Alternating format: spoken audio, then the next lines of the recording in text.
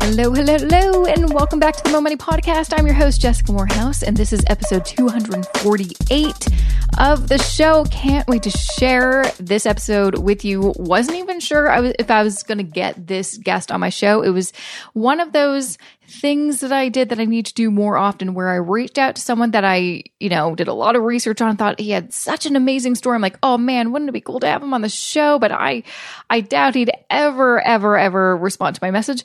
But he actually did. DMing people on Twitter apparently works. So I have the amazing Dan Price on my show. So if you may recognize his name, maybe not, but let me give you a little refresh. So he gained almost instant fame in 2015 when there's this huge media story that honestly every media outlet was reporting on this, where he is the CEO of Gravity Payments, and he made the kind of crazy decision to raise his company's minimum wage to $70,000 per year and slashing his own wage from $1.1 million to $70,000. Not many CEOs, not many, I don't think any besides himself, have done something so kind of radical and progressive as a means to try to, hey, maybe let's see if we can be, a better company, more productive, more ethical, and just help our employees more. And let's see if, everyone is having a better situation if we raise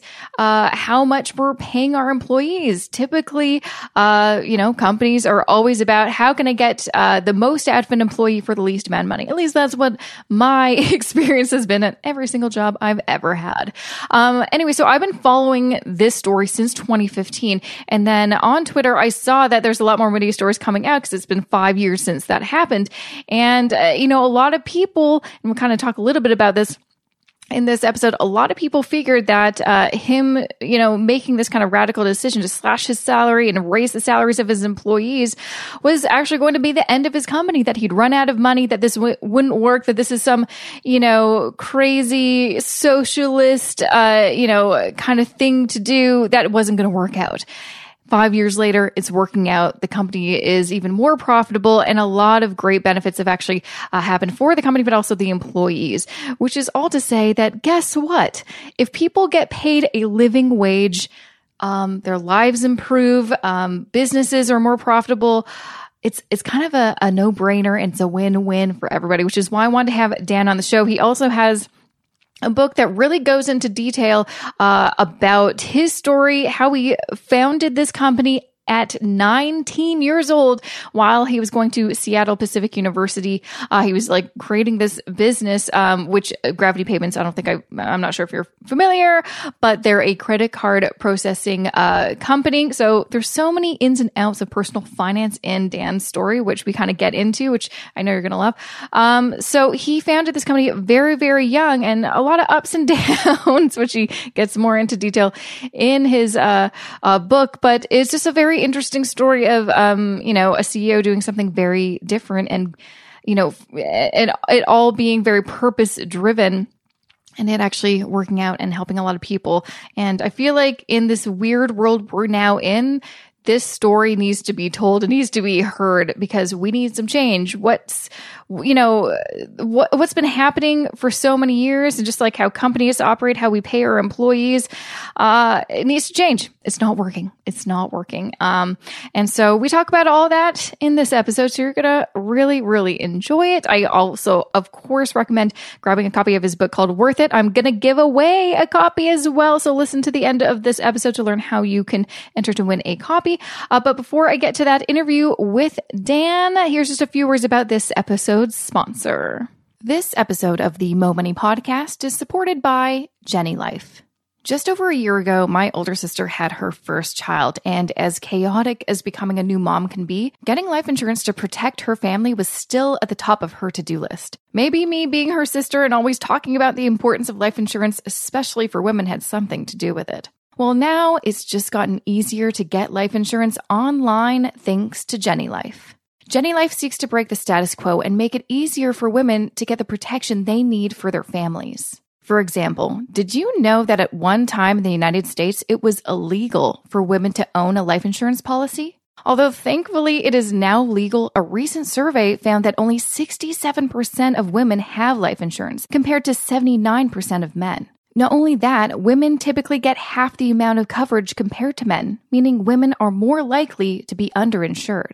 This is what Jenny Life is on a mission to rectify. How it works is Jenny Life asks you 5 simple questions, then curates plans from dozens of A-rated insurance carriers to provide you with a personalized, budget-friendly life insurance quote in seconds. No medical exams, no blood work. It's all online to offer you hassle-free, peace-of-mind policies that put your needs first. To learn more and to get your free life insurance quote today, visit jennylife.com/money. Once again, that's jennylife.com/money. Jenny Life is currently only available in the U.S.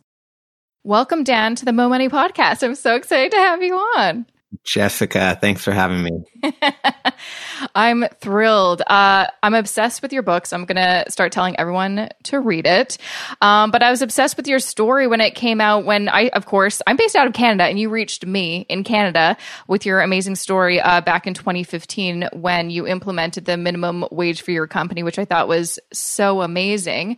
And then you popped up, I think I started following you on Twitter, and then another story about you popped up recently, and it was kind of like a looking back, hey, you've been doing this for a number of years, what's going on now? And it sounded like, and you kind of get this from the book, everything's going great. It's actually working.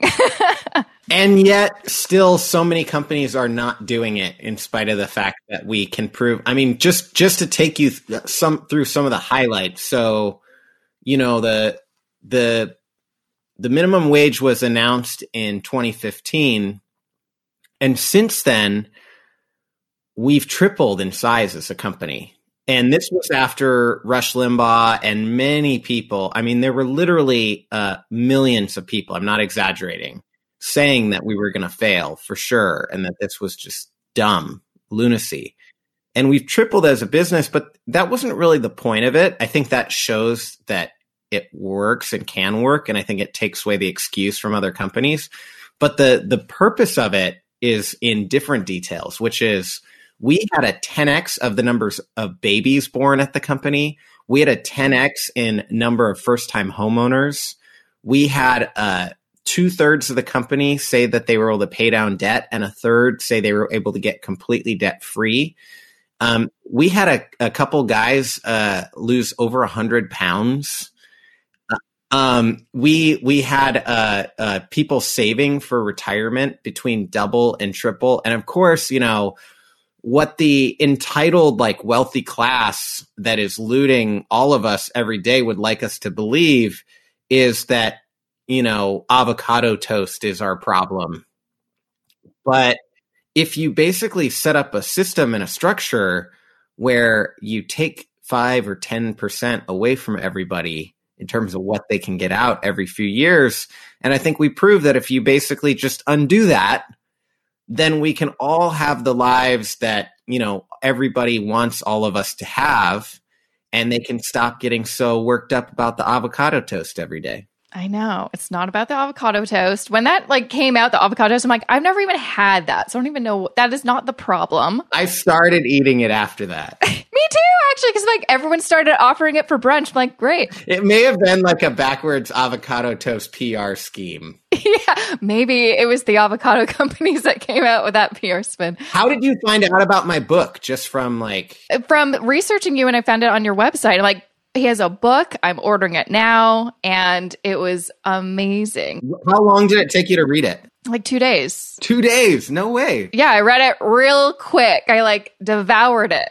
Yeah. Because it's not a super short book. You know, it's kind of a normal size book. No, but I found it really, it was a page turner for me. I love a good memoir. And I didn't realize that your book was actually going to be a memoir. I thought it would maybe be a how-to. I'm like, we'll see how I love that it was a memoir because your life is so interesting. Were there any particular scenes that were the most interesting of when you went through this or you went through that? I'm always fascinated when people read my book, what sticks out to them. Well, just the drive that you have. I've got drive, but when I was reading your book, I'm like, damn, this guy puts me to shame. The fact that you did a degree and were running your business, that makes no sense to me. That makes no sense to me. Well, it was a music degree, so I don't know if that counts. Oh my God.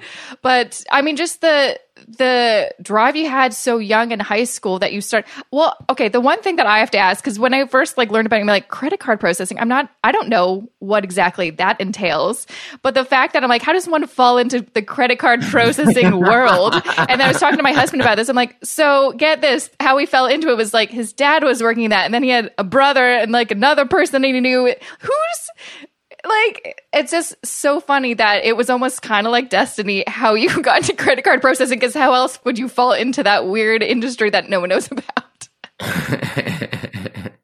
Well, and the big thing, the linchpin from all of that, and you're right about everything you're saying, but the linchpin of all of it was Heather. Heather was a coffee shop owner in Caldwell, Idaho. And for those of you that don't know out there, Idaho is a rural part of the United States, and I lived in a very rural part of Idaho, even out by a dump, out past farm country in just the wilderness. And this woman, Heather, let my band that I grew up playing in use her coffee shop as an evening venue on Friday nights when, probably they'd normally be closed or mostly empty if they were open. And it was such a game changer for us because we did these big live rock shows, but we only wanted to play those every so often in our hometown. And all of a sudden we could play these acoustic cover shows and have it not take away from our big live rock shows where we played all of our own music. And she was just everything that you love about a small business owner, quirky. She sent me something a year ago, asked me to vote for her dogs as the ugliest dogs in the world. So she's really has fun, quirks, cares about people, hires a lot of just people in general, but specifically younger people, and mentors them and helps them. But she's a bit vulnerable to being taken advantage of. And there's all these huge companies in this industry and so many industries that are predatory towards small business owners. And I'm the fourth of 6 kids, but I have 3 older brothers. So they, picked on me a little growing up. And then I was a homeschool kid that went to school for the first time in 7th grade. So I was acquainted with bullying in a way that a lot of people out there are. Probably most of us are acquainted with that kind of bullying. And I didn't realize that's how the business world works. And so what motivated me when I was 17 was just trying to stand up to that bullying and help out a small business owner. And then the other thing that was cool was wait, I could just work with small business owners my whole life, and I actually don't really care what I do for them. I just want to stop small business owners from being bullied. And so probably 15 years later, we read in a book as a team, you should come up with a tagline and blah, blah, blah, blah, blah. And it was funny because all the employees were well, we basically just stick up for the little gal guy person and try to fight the bullies. And it's it was the exact same thing from when I was 17 years old, all those years later. So it's really crazy. And I think for any of you that are out there thinking about starting your own small business, make sure it's something that really matters to you, really personal, because in that principled way, because you might be stuck with it for a while. Yeah. And I think the thing that also really struck me reading your book and learning more about your story, because a lot of people may just know the headline of the, you're doing something quite radical with your business and the minimum wage. But what was so interesting was just the evolution and your relationship with money, basically, because you didn't come from wealth, but it seemed like you were pretty in tune with money management and were pretty smart with money. And there's points in your life where you didn't have a lot, and then there's points where you had a lot. And it was interesting to actually read how you kind of, there's some temptation. And, I always kind of wonder that and I think a lot of people do. It's how would my life change if I had, a lot of money? Or how would it be if I just had enough money to have a good quality of life? And, what's life like when you don't have a lot? And I feel like you've kind of gone through all those stages yourself. Yeah. And I think the reason why it's confusing is because money does equal well-being, happiness, health, success in a very true sense, in the sense that depending on how much you need, if you have less than that, it is just devastating to your health, to the health of your family. And with income inequality and particularly everything getting more expensive, but wages not keeping up, like the healthy stuff has gotten more expensive, right? They say that things haven't gotten more expensive, but that's assuming that you're going for all the unhealthy, cheapest stuff with like toxins from China and trans fats and all these things. But if you're trying to like really do the right thing and like have like a decent home and like a decent environment and all those things, it's gotten so much more expensive. And so we know, the vast majority of us know that more money is better. But there's not what like an economist or statistician would call non-linearity, meaning it's better, better, better, better. And I would kind of think of it almost like anything else in life. Like if you had like a really delicious like salad today, like that would be fantastic. But if you ate 10,000 of those really delicious salads, you literally might die. I don't know, but like I've never tried, but you know, it wouldn't be as good. And so that's what's confusing to people. And that's part of why we kind of think it's okay for somebody like Jeff Bezos, who just yesterday eclipsed $200 billion of wealth, because we're like, oh yeah, more money's better. And, you know, maybe he'll give some of it away and do something good. But we're actually creating a system where he's taking trillions of dollars away from all of us. He's capturing a certain percentage of it with ruthless brutality and consolidating it under his control. And anyway, that's like so much deeper than like the personal finance thing of it. But I think what's important from a personal finance perspective is understanding like how much money you need to be happy, healthy, and trying to make that number actually as low as possible, so that you're not kind of like kidding yourself. A lot of people are like, oh yeah, I need $1 million. And it's like, you don't actually need $1 million per year or something. You might need $2 or $3 million of savings total that you build up throughout the course of your life. Something like that. I think that makes sense.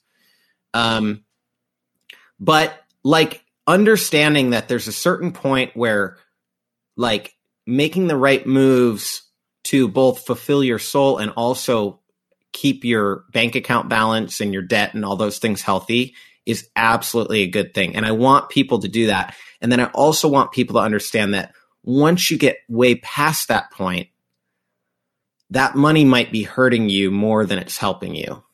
And I think that unfortunately we have a system right now where small business formation is absolute low, concentration of wealth and power. So we have fewer and fewer people passing that point right now than what we've had in the past. And so it's harder and harder to see. But like, I think we can all afford to be really realistic with ourselves there about how much money we really need to have our needs met, and then figure out other things that will make you happier and healthier. And I think that's a big part of what you saw me kind of discovering in the book through a lot of mistakes and learning and twists and turns is now that money can't help me anymore, what are those other things that will? But then, you know, that book kind of also, you know, like you said, it's a lot about me. And I think what I'm learning now is to take the next step in my life. It's really not about me anymore. It's about what's necessary, the systems, the structures, all those things. And that ability to let me kind of get smaller because my needs are met is a really nice thing. If we can help all of each other get there through your podcast, through what you're doing, your work, through the work that a lot of your audience and listeners are doing, then we can help imagine what are the systemic changes that are really going to set us on the right path. Mm-hmm. It seems like you've, from kind of an early time, though, always had that kind of vision. And that's also something that I really, it really spoke to me, that you always had a big picture vision. You didn't want to just make a startup so you can, increase its value so you can sell it and then have a bunch of $1 million in the bank and then go on private jets. Because I think you're smarter than that. And you realize that isn't sustainable and not going to make me happy for a long time. Like it will for a minute and then you get sick of it. Like candy. Yeah, exactly. And so I think it was really refreshing to see that you were, the twists and turns in your life, you always came back to that main kind of foundation of like, what am I doing this for? What's the greater purpose? And you're very purpose driven. And I really, really thought that was so amazing because you don't hear a lot about that when you talk to CEOs or hear, what they're saying in the media.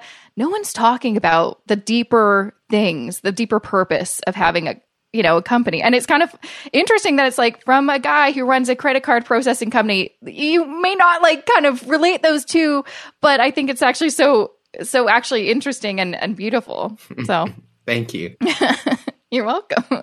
Were there any like specific moments in the book that stood out to you? Like, oh, like that was crazy. Like that was like wild. Like what would I have done in that situation? Oh, like, I mean, definitely when you were in the trial situation with your brother, I'm like, oh, wow, that's a lot. That is, I don't know how I deal with that. Do you have siblings? I do. And we're never working together. It would not be good. I know that. Even me and my husband, I'm like, we can never work together. It would just never work. It would not be a good situation. So it kind of broke my heart a little bit that you had to go all through that. And, it's tough, but I'm glad that it all worked out. And I mean, from what I know in the book, things have sort of worked out for the better, and you kind of were continuing on your journey of doing. And you've also, and it's interesting to also read about.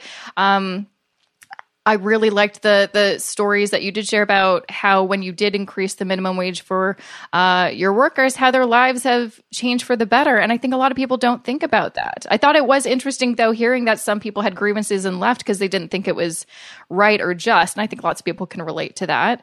But when you think, again, of the bigger picture, it's like, don't you want everyone to win, though? And I think some people, they are just thinking about themselves.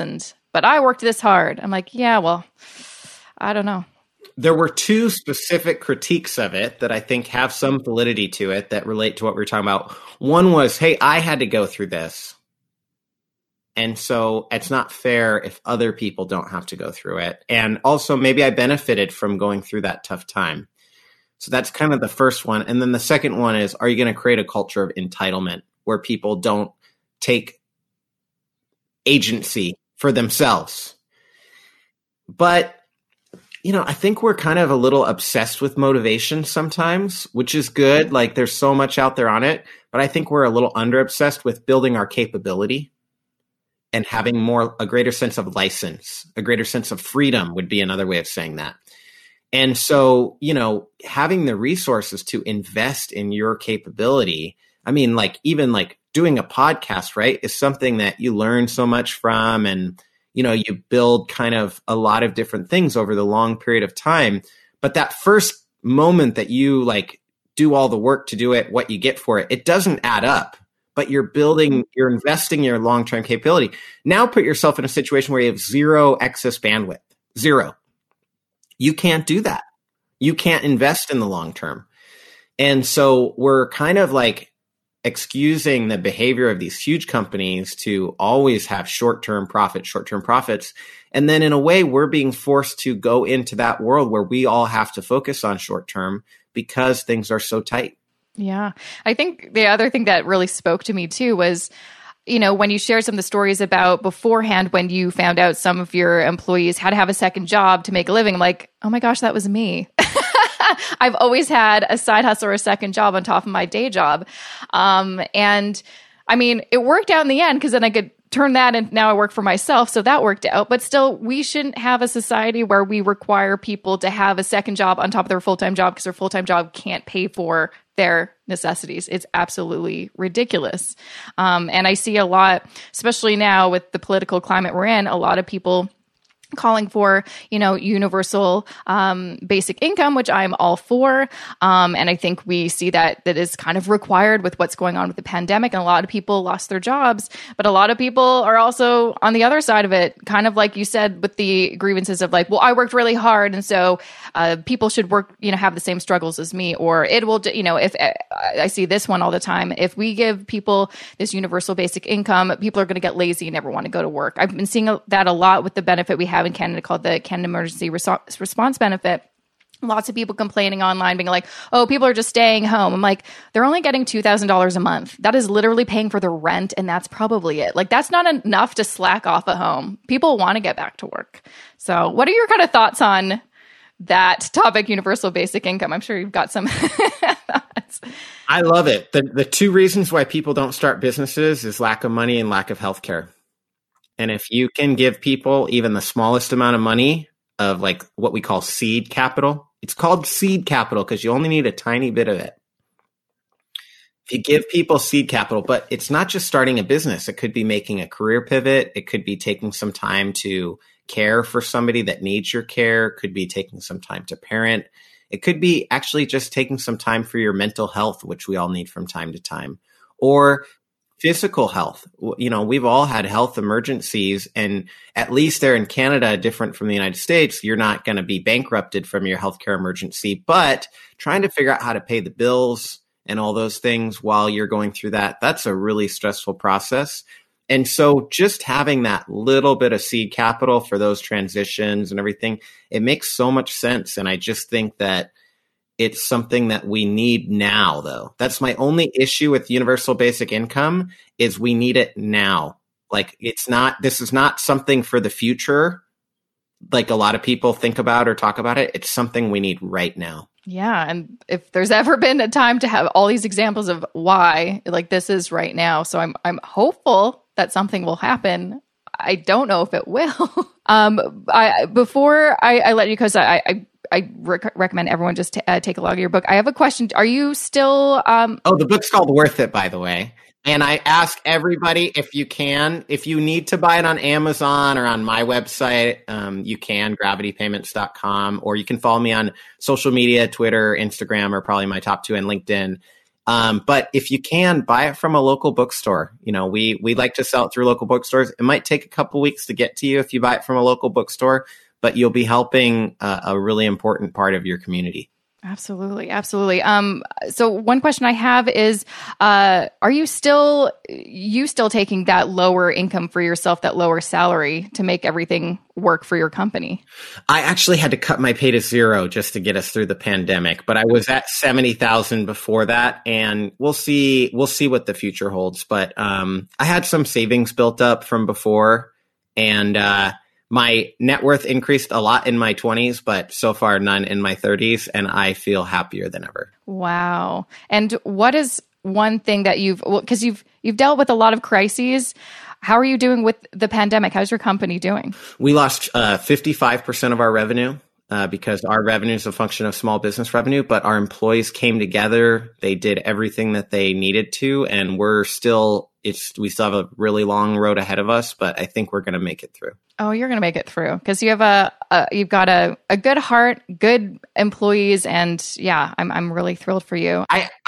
I've written a lot about that too. So for your audience, if they want to dive deeper, but the story is pretty crazy how the employees got us through. Yeah, I think it's I don't know. I read the book. I'm like, I've never had a workplace like that, and wouldn't that be amazing if this wasn't a rarity, but something that was common. So hopefully you're the first in a big change that may take some time, but I'm hopeful for the future. I really hope so too. Thanks for having me on your podcast, Jessica. Thanks so much for coming on. That was episode 248 with Dan Price. I also just recognized that his last name is Price. I mean, there's so many things about money with him, his name, his story, his company. It's kind of wild, don't you think? Dan Price, come on. I can't make this stuff up. I just can't. You can check out the show notes for this episode, jessicamorehouse.com/248. Grab a copy of his book, Worth It, on, anywhere you can get a book. Like you suggested, try to support your local bookstore, grab it there. But of course you can find out more about him and his book at gravitypayments.com. But yeah, I honestly really like the book. I read it very quickly. My husband read it. It's just, I've never personally actually read a book that really goes into detail, because it is a memoir, about how does one start a business from scratch, like kind of, just from your dorm and university.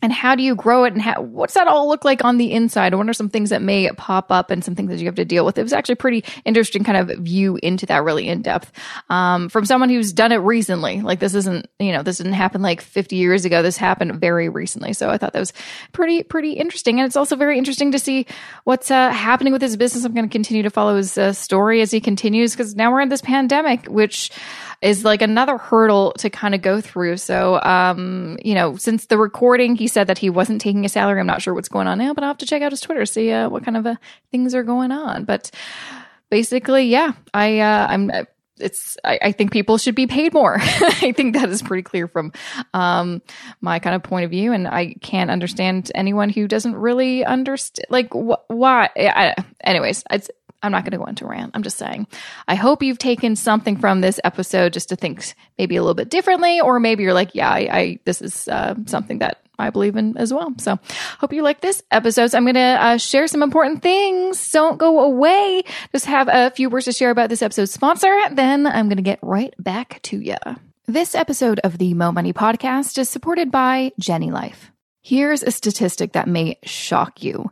Not only do men have more life insurance than women, on average, they have twice as much coverage. Jenny Life is striving to shrink that gap. No matter if you're single, a working mom, expectant mom, or your kids are four-legged fur babies, if you have dependents and want to protect them, you need life insurance, and Jenny Life can help you with that. Jenny Life makes it fast and easy for women to feel confident that their families will be taken care of with life insurance that's uniquely built for their needs. For example, did you know that before Jenny Life, if a pregnant woman wanted life insurance, she'd have to use her pregnancy weight on her application, which would lead to higher rates? That's the type of inequality Jenny Life is working to dismantle. With Jenny Life, you can get your life insurance policy without blood work or unnecessary red tape, and you can do it all online from your own home. And considering the uncertain times we live in, making sure your loved ones are properly protected with life insurance has never been more important. To learn more and to get a free quote right now, visit jennylife.com/money. Once again, that's jennylife.com/money. Jenny Life is currently only available in the US. Okay, let's get to the good stuff. So I'm giving away a copy of Dan's book, Worth It. I'm also giving away copies of all the books featured on season 11 this current season of the podcast. You can find all the details, all the contests at jessicamorehouse.com/contest, or there is a link in the show notes if you go to jessicamorehouse.com/248. I'm also going to include some links in the show notes. So go to my website. Just check it out. So giving away a copy of Worth It. Also going to give away a copy of The Go-Giver by Bob Burg.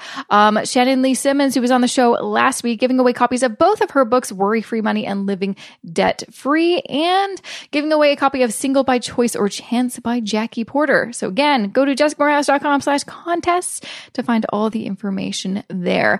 Now, not a ton to update you on. However, I do have a few things. Number one, if you want to join me for a free webinar, I'm a panelist on one that Desjardins is doing this Friday, October 16th. So yes, this episode is up, and so I can actually tell you about something that's happening soon, which is never happens ever. The kind of topic, the theme of the webinar is Rebuilding for a Better Tomorrow. I am joined by a number of other great panelists, entrepreneurs and a professor, and we're going to have a good old time talking how to build a better tomorrow. So I'm very excited. So you can find information. What's the best place? Quite honestly, if you just check out like my Facebook page, my LinkedIn page, or my Twitter account, I've definitely shared the link. It is like one of those links that it's too complicated to share. So just go to my Twitter and you can find the link to that. If you're on my email list, you'll also have gotten an email this morning about that has a clickable link. If you're not on my email list, that is where I share all this information,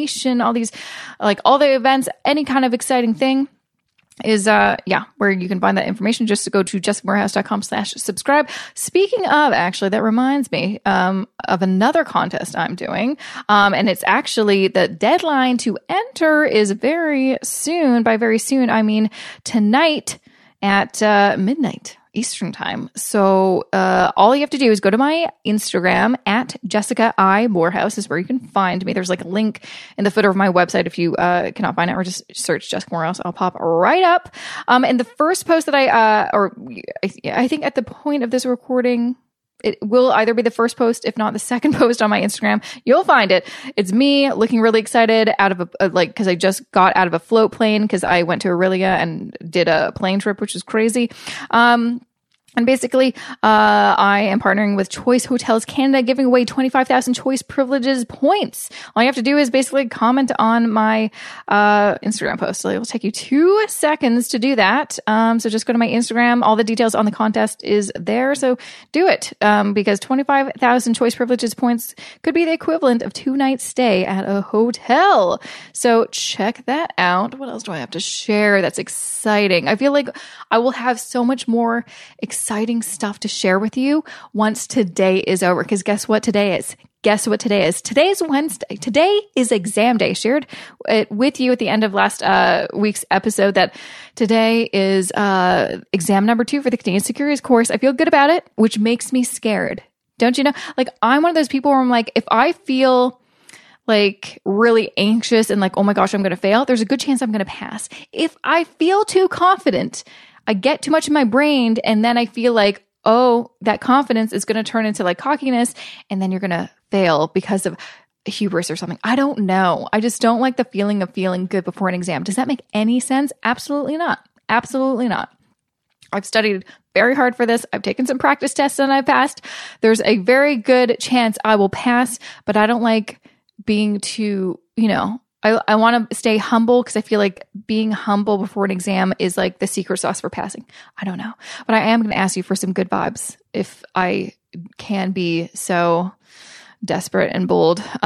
Please send me some good vibes. I really want to pass because then I want to just move on with my life because I feel like, honestly, number one, I've been talking about this damn exam, this Canadian Securities course for like over 2 years, maybe not on the podcast, but I have been talking about this particular course with my friends and family for like 2 years. I had a friend say, "You're still doing that? I thought you already did this 2 years ago." And I'm like, "I'm sorry. No, I signed up for it 2 years ago. I just didn't do it." I just want to move on with my life because there's other courses that I want to do after this. Oh my gosh, there's so many courses to become a CFP. But I'm just like, you know what? We're in a pandemic. Like, what else am I going to do? I need something to keep me going, to work towards, to feel that like feeling of achievement. And so that's why I'm putting myself through this personal torture. But I have other exciting things that I'm going to let myself, I'm going to take a breather before signing up for another course. I'll tell you that right now. I have plans to update my Investing Foundations for Kings course. So feel free to sign up for that. I'm going to do some updates because I've learned so much that I want to integrate into this course, just like zhuzh it up a little bit. I also have that DIY Passive Investing for Canadians course that I've been talking about forever and it still is not done. Gonna finish that up. The goal is to have it ready and out the door before Christmas. That is the goal. What else do I have on my goals list? No, those are kind of the 3 things. Those were my goals for 2019. I know we're in 2020, but I'm finally getting them done this year. And then I'll get to reassess and see what do I want to do? What do I want to do? What are the next goals? Like, what do we want to do? Not sure. I'm excited. I think also one thing that I will have more information about soon is doing another live Fix Your Finances masterclass. So did one in the summer. I actually just last week had a little reunion call with my students to see how they were after like finishing the course a month later. How you do? What's your progress? And so I've always kind of wanted to do another round and with a new group of students come November. So I'm gonna let you know about that when I am good and ready and when it's ready to go. So I'll let you know very, very soon. I feel like that's really it for me, probably. So follow me on Instagram, at Jessica I. Morehouse. And yeah, that's it. I've got some amazing guests coming up on the show. But I still have a few slots, that I have to fill up with guests. So I've actually been getting some great messages, emails, DMs from people being like, "Can you do an episode on this?" So let me know what you want and I'll do my best to get a guest that fits that topic or question or theme or whatever you want. Okay, that is it for me. Talked long enough, haven't I? Thanks for listening. I will be back here next Wednesday with a fresh new episode of the Mo Money Podcast. I will see you very soon. Have a good rest of your week.